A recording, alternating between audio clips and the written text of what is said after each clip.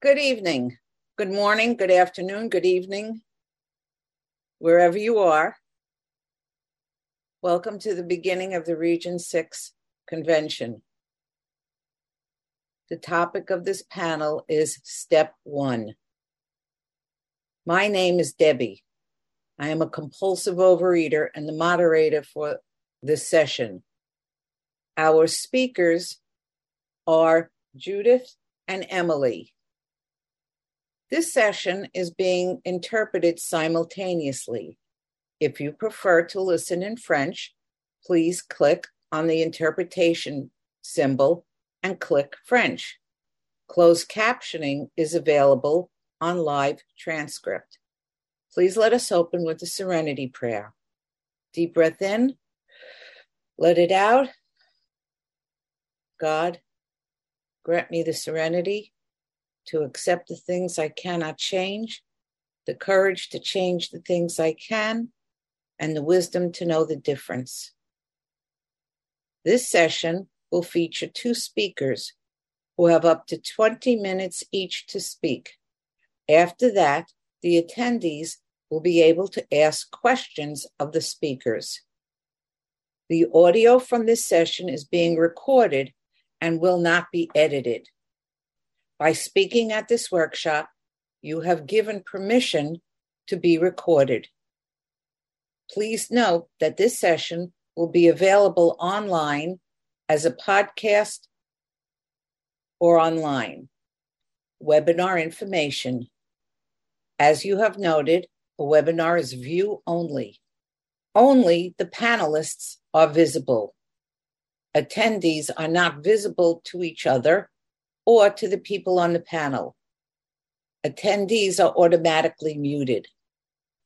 Please use the Q&A function to ask the panelists a question and use chat for supportive comments.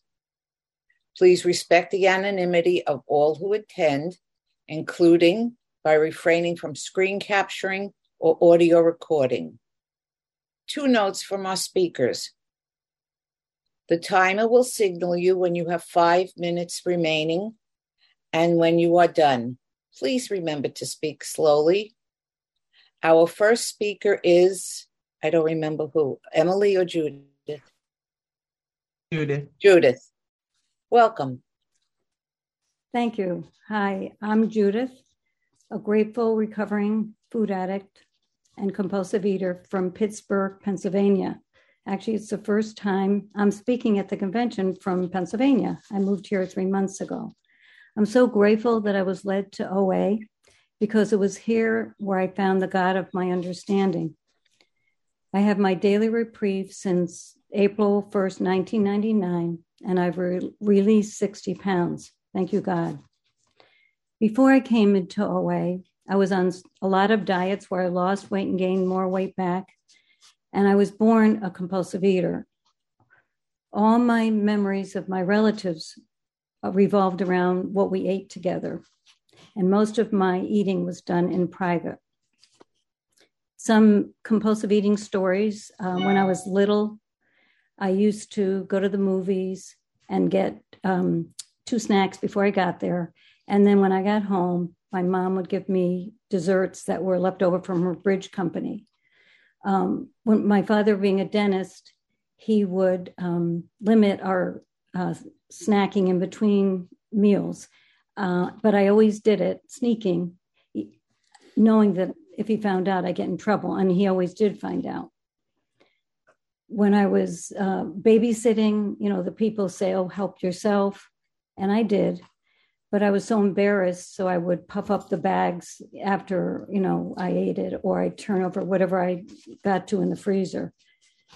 Once when I was a counselor at an overnight camp, I was very uncomfortable, so I took everybody's overnight duty so that I didn't have to socialize with them, and also because we got food once the kids went to sleep.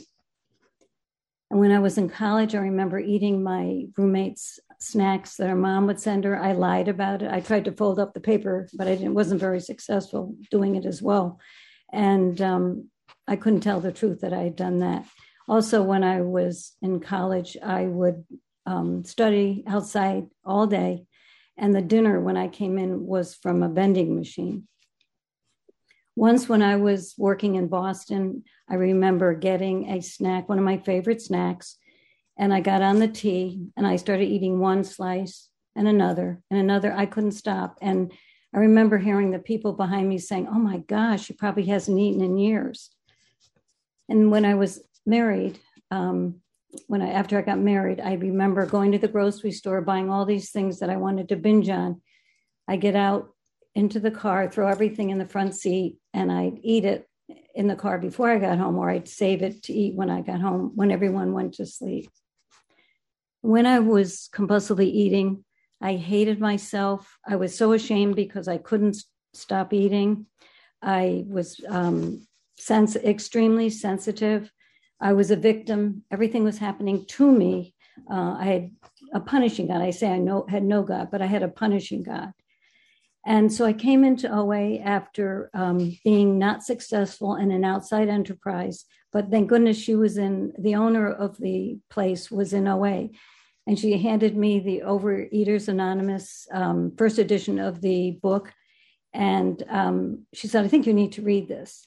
So I went home, I read it. And as I'm reading it, I'm eating and I'm saying, I'm not that bad, but I'm so grateful that I knew that I had to stay. So I came in 84 and struggled until 1991, had 6 years of back-to-back abstinence. And then I relapsed for 2 years until I reclaimed the abstinence that I have today, which was April 1st, 1999. And I learned very early when I came to OA, we had to follow a gray sheet plan because that was on gray paper. I think that's why it was called that. And you couldn't have anything with sugar unless it was fifth ingredient or lower. And the only thing I did have with sugar, couldn't find it without, was salad dressing. And I had a lot of salads, so I was binging all the time. So that's when I learned right away that I have to read labels. And there cannot be, in the food I buy, there can't be any added sugar or added gluten. And when I came in the very beginning, I was told, use the tools, work the steps. And I did that then, and I've done that up until today, thank you, God. Since I have relapsed in my story, I know that I have a healthy respect for my disease. So I have to be willing to go to any lengths so that I can stay on top of the lies that my disease tells me, like you don't have to go to a meeting or one bite won't matter. So talking about step one, we admitted we were powerless over food, I'm sorry, and that our lives had become unmanageable. The we and the our is very comforting to me because it tells me that I'm not alone. I grew up with physical and emotional and sexual abuse, so I fought step one because I thought it meant that I was helpless. But it doesn't mean that. It just means that I'm powerless over food, but I'm not powerless over the footwork. I'm so grateful that I finally realized and understood by accepting my powerlessness, it opened me up to new power. And I also, not only do I accept that I'm powerless over food, I also with the steps say that I'm powerless over people, places, and things. So the spiritual principle of step one is honesty. And we have to realize and accept we can't control our eating. We have a threefold disease: physical, emotional, and spiritual. And I was so relieved to find out that it was a disease because I thought it was my fault. And I was so filled with shame about that. And we as compulsive eaters, we have an abnormal tendency and reaction to food. And when we indulge, we crave more and we can't stop. Sometimes the craving is for a particular food, and some compulsive eaters indulge in the illusion of control by restricting food intake, and some purge after eating to control their weight. But with all compulsive eaters, our bodies and minds have these abnormal tendencies. So in the big book, The Doctor's Opinion chapter, Dr. Silkworth talks about when alcoholics drink, it sets off a phenomenon of craving that then triggers a mental obsession to keep the person drinking. And for us, when we eat a food alcohol, that sets off a phenomenon of craving, which sets off or triggers a mental obsession that we have to keep eating the food that we're allergic to. And that's the insanity of step 2 that they talk about. So to live free from the bondage of compulsive eating, we must abstain from all foods and eating behaviors that cause us to eat compulsively. In the doctor's opinion, Dr. Silkworth says that we must have entire abstinence from alcohol. And for us, we must have abstinence from all alcoholic foods. And for me, that's sugar, gluten, and any food that I find I eat too much of. Since our body and minds are abnormal to stay stopped from compulsive eating, we need some power outside ourselves. Dr. Silkworth says that we need to experience an entire psychic change, which is more than human power. And we also must work the steps. I always like the quote on page 30 in the big book in More About Alcoholism that reminds us that we must fully concede to our innermost selves that we were alcoholics or food addicts. The delusion that we are like other people has to be smashed. To me, that's a very good visual for me. So we must accept that our disease is never permanently eradicated. And we must honestly look at our destructive eating or the things that we do to avoid eating. I'm sorry to interrupt, love. Can you go a little slower and just take, I know It's exciting. It's the good stuff. I'm sorry. Can you pick up? I'm fine. Okay. The second part of step 1 is, I really think I'm talking slowly. That's funny, huh? The second part of step 1 is looking at how our life is unmanageable. I thought I just had a weight problem. And I related in our book, in the step book, I related to all the ways that it says that shows that our life was unmanageable. Were we unhappy?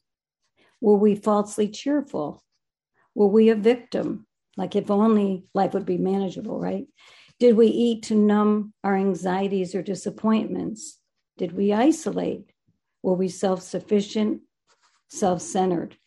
And I start in my book, because this is so me, I hid and I ate and I never grew up. So by accepting step 1, it opens us up to a power that leads us to steps 2 and 3 and the rest of the steps. And accepting step 1, we let go of control, and then our lives become more manageable. And by accepting step 1, we admit we have an incurable, progressive disease and ultimately fatal. And program is our medication. So with step 1, for me, it's sort of like having a flashlight that shows me what I need to accept as having no control over and what can I change. Mostly it's about my perceptions, and step 1 helps me to switch to looking at turning to my higher power so that I'm not so alone with a problem. So I wanted to end, I don't know how much time I have, I'm sorry. I wanted to end with 2 readings, one from For Today, not for the whole reading, but just some of it, and one from Voices of Recovery, our meditation books. On page 221, this is a prayer. Dear God, this is in For Today, remind me of what life was like before I came into Overeaters Anonymous. The obsession, demoralization, treadmill, despair, and sickness. I am as powerless over food now as I was the day I walked in. Compulsive overeating and hope are not compatible. My new life of abstinence, peace of mind, and physical well-being was made possible by a willingness to trust in a power greater than myself. All I have to do is to keep on letting that power do for me what I cannot do for myself. And then on page 71, which is in Voices of Recovery, compulsive eating is an illness that cannot be controlled by willpower.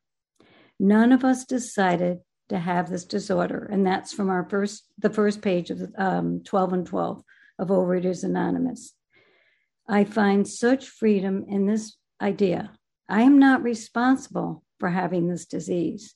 I don't have to beat myself up for being a compulsive overeater anymore. I also don't have to waste time trying to fix myself in ways that don't work. Though sworn by many of my friends to be the answer to their weight problems, willpower does nothing for my disease. Applying willpower to this compulsion is like applying an antibiotic to a viral infection. It will never have any effect. What does prevail against this disease is working the steps. When I really work them, and starting with step 1, I recover spiritually, emotionally, and physically.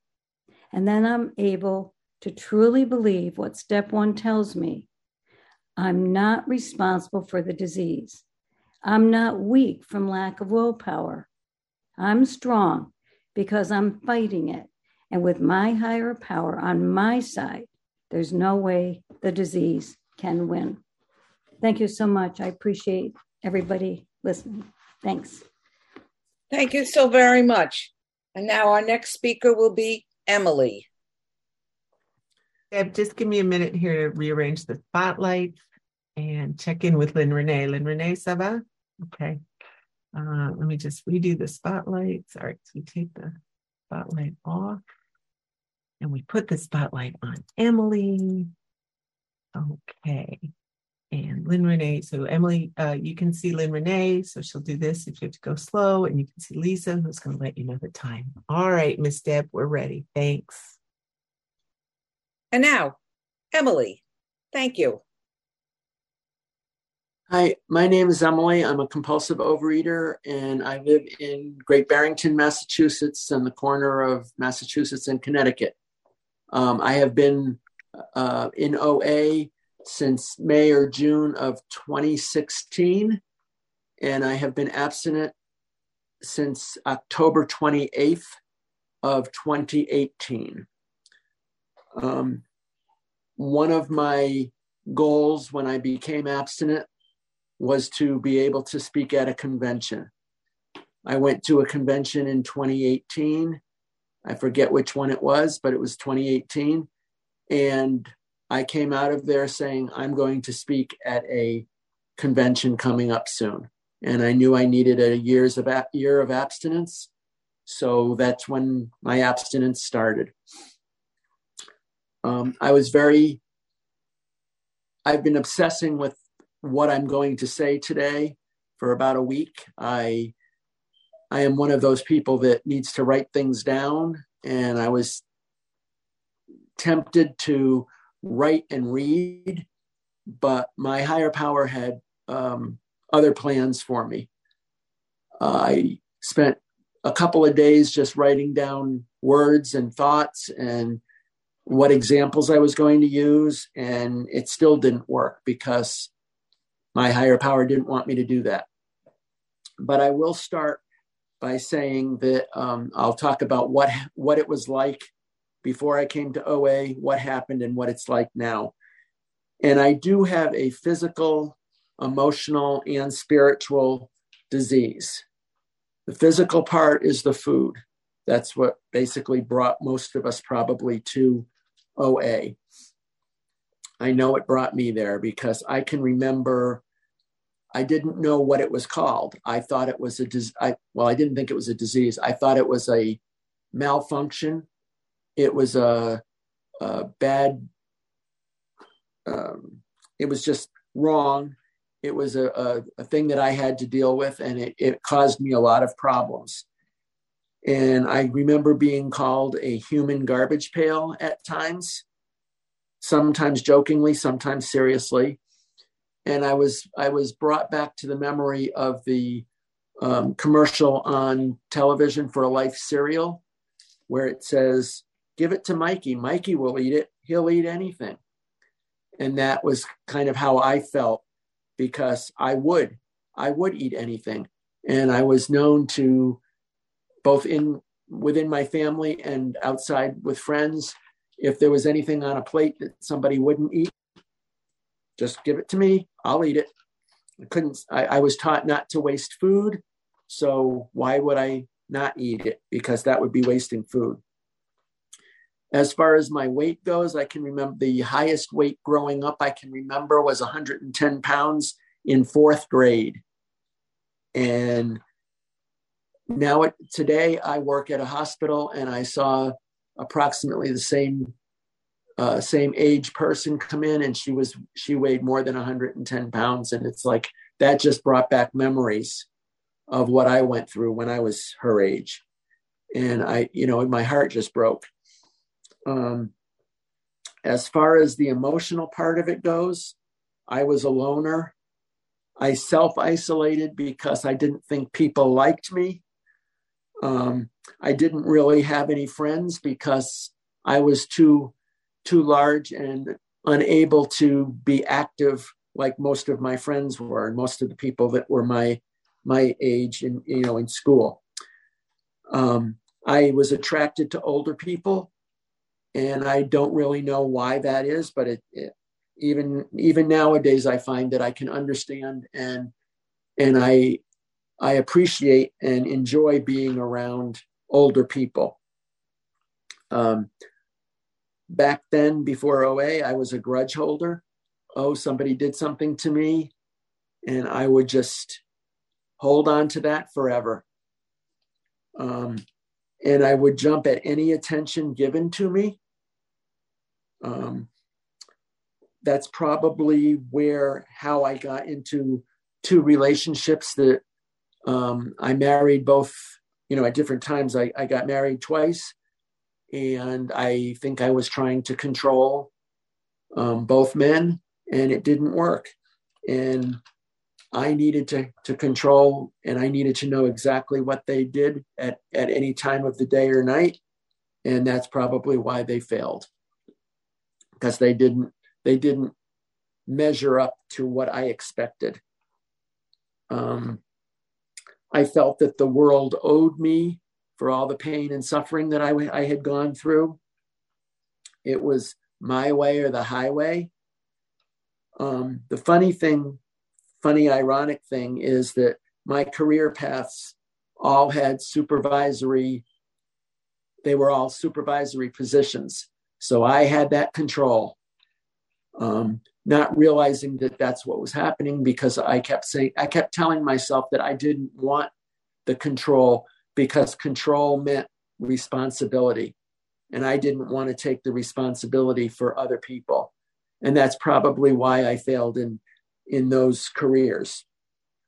When I didn't get my way, whether it be physically, emotionally, or spiritually, if I didn't get my way in something, I would throw a temper tantrum. Right from I can remember when I was a young kid. If something didn't go my way, my parents wouldn't let me do something, or one of my siblings did something against me. Oh, I threw a temper tantrum, and I could be nasty. So that's the physical and the emotional part that I can think of off the top of my head. The spiritual part was something a little bit different. I think I was searching for a personal relationship with a higher power. I didn't get that in the religious upbringing that I had. We were expected to go to church every Sunday. We were expected to go to catechism, Sunday school, whatever you want to call it, whenever that was. When I got, into high school and everything, I was actually expected to teach a younger class. And it's like, I didn't really know what I believed. I was lucky that I could learn and I could retain some of the knowledge that I had, and I could impart it to the next person. But I really didn't have the belief. And I can remember teaching with a fellow teacher, and she was all into religion. And it's like, well, I don't really get that. But I let her take what she needed to to give to the students. And I just did my own thing. Being prepared for whatever was going to happen was kind of an expectation also. Let's see, I was afraid of disappointing others, and I didn't think my thoughts and feelings were important because so many people didn't go along with me, I don't know what the word is, didn't encourage me in the way that I thought I needed to. So before OA, I was a physical, emotional, and spiritual train wreck. Fortunately, I had enough friends on the spiritual level that belonged to different organizations and different religions and different belief groups. So I was working my way towards that when I found OA. I have to go back a little bit. I originally found OA when I was in high school back in the late 70s, probably 76, 77. I went to it. I enjoyed it. I learned a lot. But then after I graduated from high school, I said, oh, I don't need it anymore. So I was powerful. I had everything I needed to do I needed to be able to go out in the world and be a functioning person. Only it wasn't a successful person. It wasn't I don't know. I wasn't as successful as I could have been if I had opened my heart and my mind to hearing what was going on and to really grasp what I needed to grasp. So the next part is like, what happened? In one word, OA happened. OA came back into my life. At that point, I always say I was desperate and depressed. I was in a marriage of over 20 years to an alcoholic. Originally, I went to Al-Anon, and when that didn't give me what I thought I needed, and I thought I could use to change my then husband, I decided I was going to do what I needed for me. I changed my focus from my alcoholic husband to the woman that I wanted to be. And that depression and desperation slowly, very, very slowly in the beginning, worked its way out. I met some of the nicest people in OA and some of the people that have become my best friends. I went to the first meeting and I knew a couple people there, and I asked one of the long-term members to be my sponsor. She was busy. I was crushed. I said, okay, this isn't going to work for me. I was kind of blaming the situation. Well, I don't have to do it because there's nobody to do it with. The following week, I went back to OA, that meeting. Like they said, keep coming back. You know, our hearts are always open.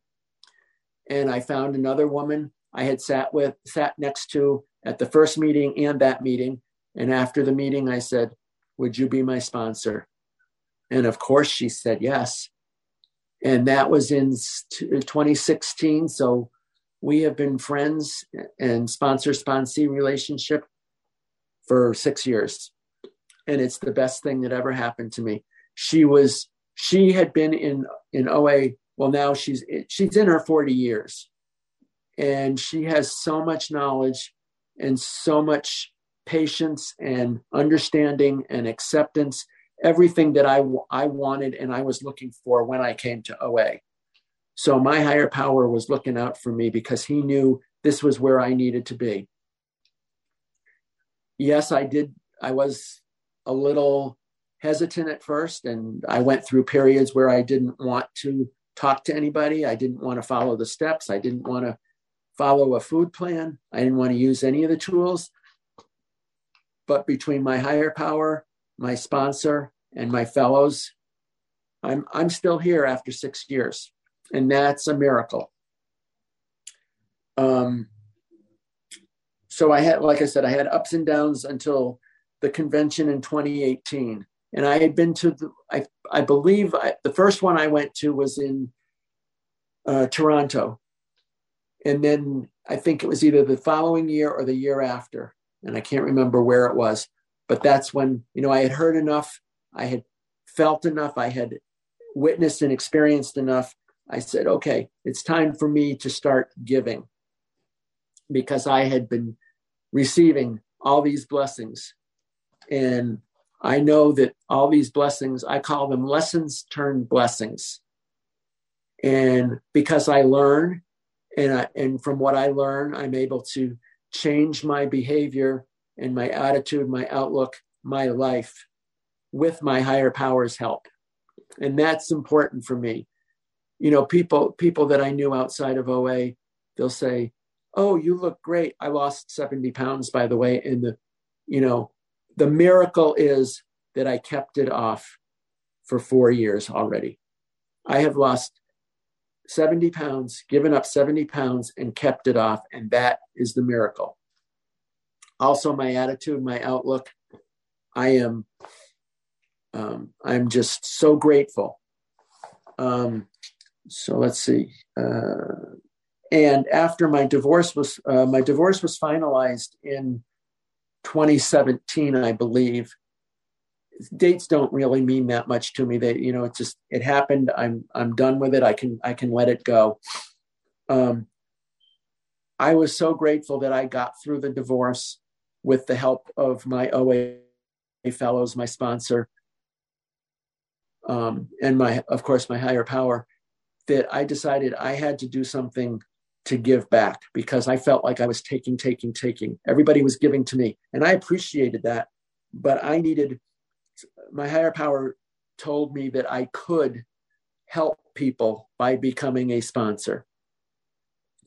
And the only way I could do it was to relive in explaining things. I had to relive what I learned. Emily, you have 5 minutes. Okay, thank you. Remaining, thank you. So like I had mentioned earlier, I desired to speak at a convention, and I thank everybody for making this possible today. And I have turned my will and my life over to the care of my higher power, who I choose to call God. I have to turn it over every single day, one day at a time. And when I forget or don't do that, I have a rotten day. I really do. And just real quickly, the last couple of days have been really trying. Well, the last month or so has been trying. My mom, who's 92 and demented, fell and broke her hip. She lived with me prior to that, and we've been, working on whether she's going to come home, whether she's going to stay in a nursing home, what she's going to do, what kind of services we need. And we had a family meeting yesterday, and I was really, really upset. But afterwards, driving home from the nursing home where she is now for rehab, I realized that my higher power gave me that experience so that I would remember and realize that I had to turn it over to him. He got me through it. He gave me the right person to call when I was driving home. He allowed me to have the tears that I had to shed, because crying is a cleansing experience. And he gave me the words that I have spoken today. Like I said in the beginning, I obsessed about it for over a week or two, and it was unnecessary, because my higher power gave me the words. My sponsor said, just say the Serenity Prayer before you start. And I've been saying the Serenity Prayer for a few days now, almost every day. And I cannot thank my higher power enough for showing me that I am powerless without his help. And there is a difference between powerlessness and helplessness. And I just recently heard that. And it is so, so true. So in closing, I guess I'd just like to say that I wrote this down. Oh, I trust my higher power. I hope for the best, and I have faith. And those of you who know me, which aren't too many, but those of you who know me know I love acronyms. And my favorite acronym lately is FAITH. Fabulous adventure in trusting him.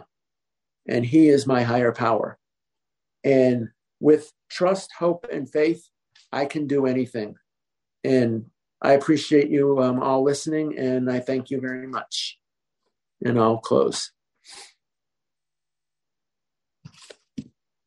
Thank you so very much.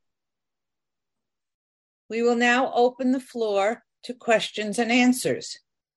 Please type your question into the Q&A function, not the chat. I will read the questions to the speakers, who will have up to 2 minutes to answer. Okay, so now I have to open up the Q&A. Let's check in. Christine, are you going to take over from here? Christine, yes. How about Christine? Okay, good. Great job, Lynn Renee. Great job, Christine. Look at us. No open questions yet. Okay. And thank you, speakers, and thank you so much, translators, interpreters.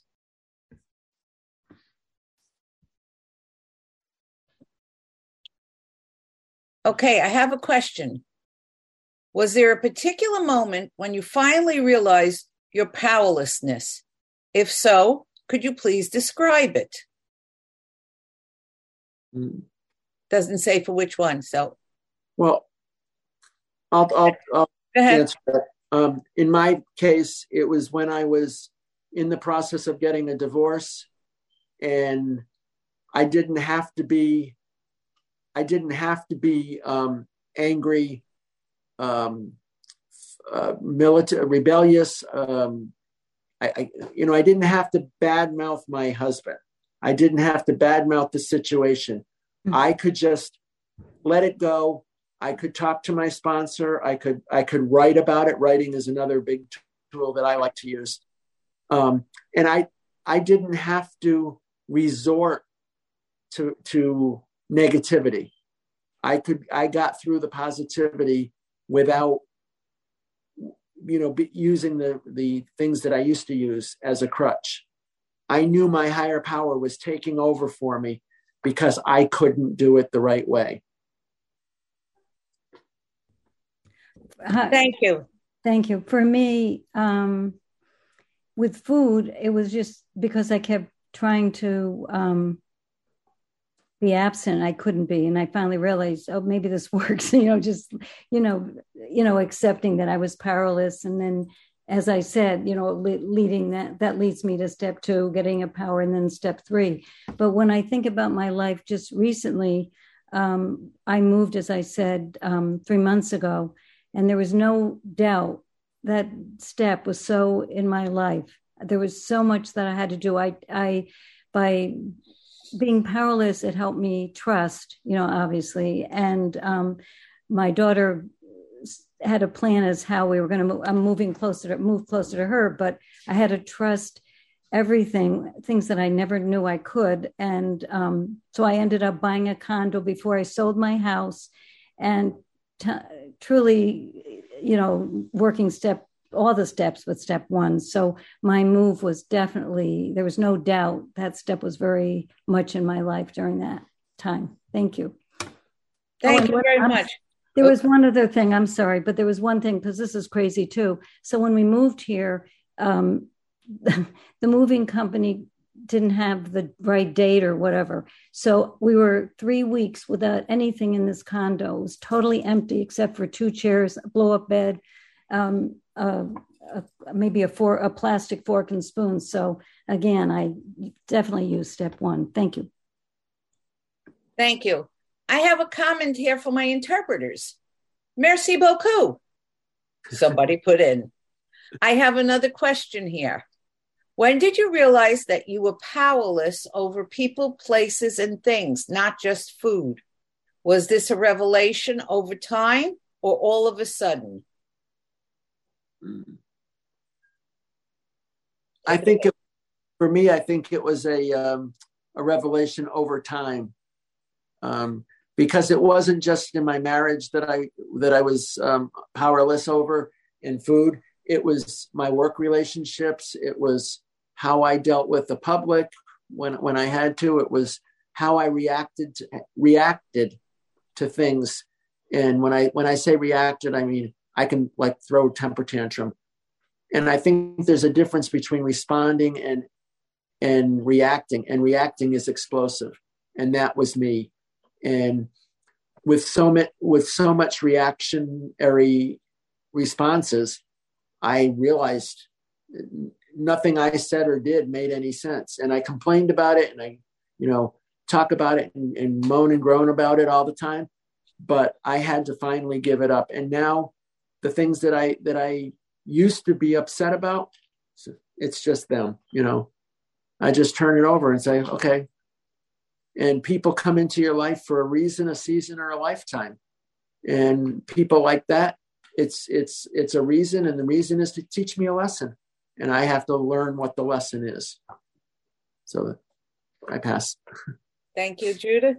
Yeah, I think the steps definitely, that's helped me. And also I'm in another 12-step program that kind of obviously connects with this in terms of me, accepting my powerlessness and doing I have to look at me and what I have to do instead of looking at what everybody and everything that's wrong.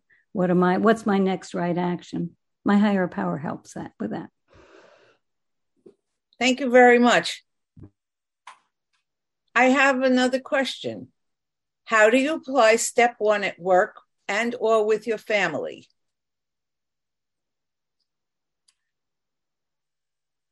For me, I talk to my higher power, sometimes audibly, sometimes just in my mind, but I'm always constantly talking to him, whether I say, please, thank you, or help. I realize that he is always there and that I can't handle especially personalities. I have a difficult job with a lot of people, and a lot of people telling me what to do, go here, go there, go, wherever. And I just have to, say, okay, God, guide me, and that's the only way I can do it, and know that he is there. And like a common song, and I apologize if I'm offending anybody, but one of the lines to a common song that I like is Jesus, take the wheel. And I have to physically do that. I have to physically say that, sometimes verbally, loudly enough, and other times just to myself and to him. So that's me. I'm retired. But when I was a teacher, I taught for over 40 years. Definitely had to remember, definitely was powerless with my classroom and my, my job at my job. But the Serenity Prayer definitely, along with meditating, of course, but the Serenity Prayer definitely just kind of switches me sometimes to realize, what can I, accept the things I can change, what can I change? And then, turn to my higher power. Mm-hmm. Thank you. I have another question here. I have a sponsee who thinks her life is manageable enough. The only problem is she can't stop eating when she wants to. How can I help her see the unmanageability in other areas that I see? You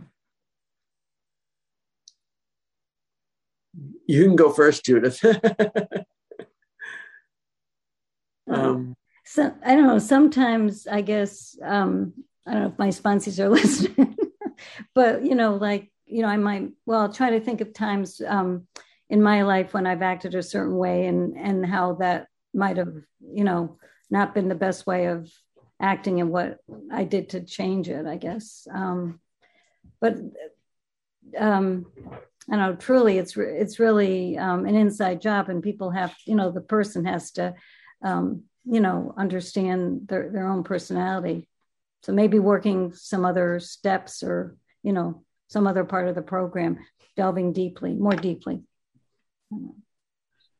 Yeah, that's what I was starting to think about is find the step that applies to that particular situation and possibly even going back to like step 4, where we find out what we were like and what causes us to do some of the things that we've done, and make us aware, more self-aware, and then try to just coordinate and make a suggestion as to how it could affect that particular situation.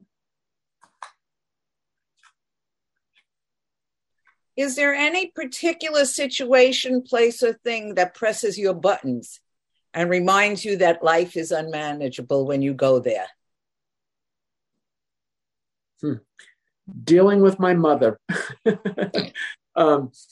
She lives with me. Most of the time I try to suggest things to, she's 92 and demented. Most of the time, like, I'll try to suggest something, or I'll do something my way, and she'll go behind me and, change what I did. And in the beginning, I just said, I would fight. I would pick a fight with her. I would throw a temper tantrum. Why are you doing that? You don't trust me. You don't like me. Whatever came to mind. And I was over her. I was smarter than she was. I was, whatever. I knew the right way of doing things, and she wasn't doing it. And I didn't tell her, I didn't spare any words. But probably within the last year and a half, maybe, I've changed that, because I've accepted the fact that she has her way. I have my way. If it makes her happy, let her do it. So that's just how I've had to deal with it. I still find myself occasionally going backwards, but at least I'm aware of it now. Yeah. I'm laughing only because my husband's sitting over there and he's in program, and we're married over 53 years. And it's an honest program, and I do allow him to push my buttons, and then thank goodness I have a program to help me with it. Thank you. What kind of assignments do you give to your sponsees on step 1? Well, in the very beginning, I've always sit down with my sponsees and read the doctor's opinion. With that, we go through it and talk about what it means to them. And I have had some sponsees who will start, they'll start the steps and they struggle a little. So I use something called slipping and sliding. It's a PDF file if anyone wants it. If you get it, you have to make sure it connects to the our newer literature. But there are 30 questions that helps sponsees get more in touch with the steps 1, 2, and 3, but their powerlessness. Thanks. Thank you. So far, all I've done with my sponsees, and I've only had a couple, is to just work the questions in the workbook. Mm. And when they share what they've written with me, if something triggers me and says, okay, well, what about this? We'll talk about it a little bit more. Thank you. I'm sorry. Sometimes I even go back to and share what I've written, what I wrote along year, when I was doing step 1. So. Thank you. And in the chat, it says here, thank you, ladies, for your wonderful share and your reminder to turn our trials over to our higher power. Let's just throw that in because that was there. It's the only way. Waiting for more questions.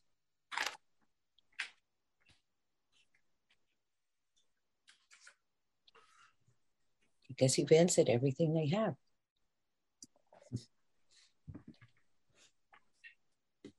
Sandy, what time do we end? I forgot how to hit all the buttons. We end at 6. See that? Okay, so we have time. We have 9 more minutes.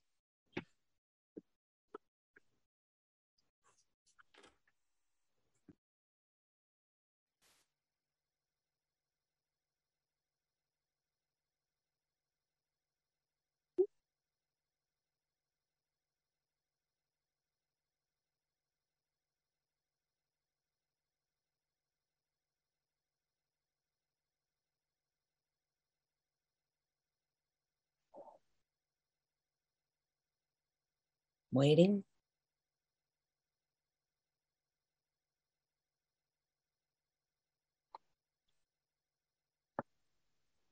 You sure there are no more questions?